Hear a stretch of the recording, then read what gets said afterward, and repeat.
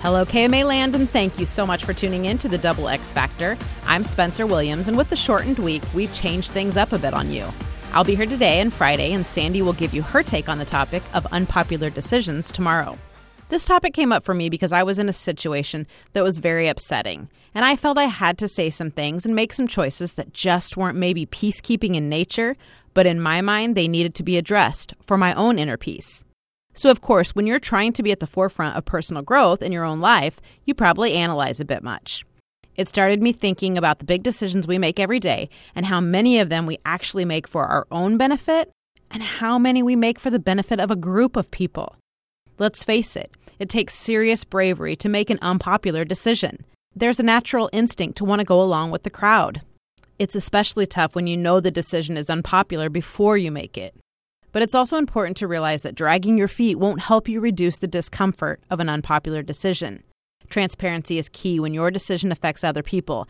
And here's what I'm really trying to grasp and grow through in my own life. We can practice empathy and really attempt to see how our decisions affect other people without judging them as wrong or bad or all of the other things we've told ourselves to justify with our choices. The only justification we need is to ourselves.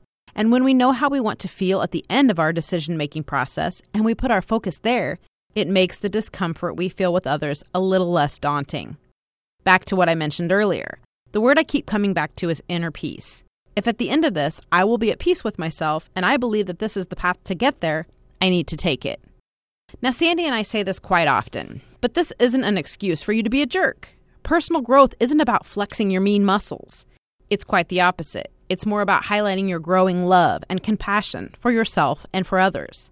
I can't think of many examples. Actually, I can't think of any right now where what's best for you would physically, mentally, or emotionally harm someone. Could they start thinking about things differently and cause their own pain? Sure. But if that's the case, that's probably even more evidence that you've made a courageous decision to make a necessary change for yourself. And with that, I know Sandy's one segment tomorrow will be jam-packed with a week full of helpful information. So make sure you tune into that. Then I'll be back with you on Friday, and we'll be at KMAland.com and, of course, on social media at KMAXX Factor in the meantime. As always, we thank you for making the Double X Factor a part of your day right here on KMA.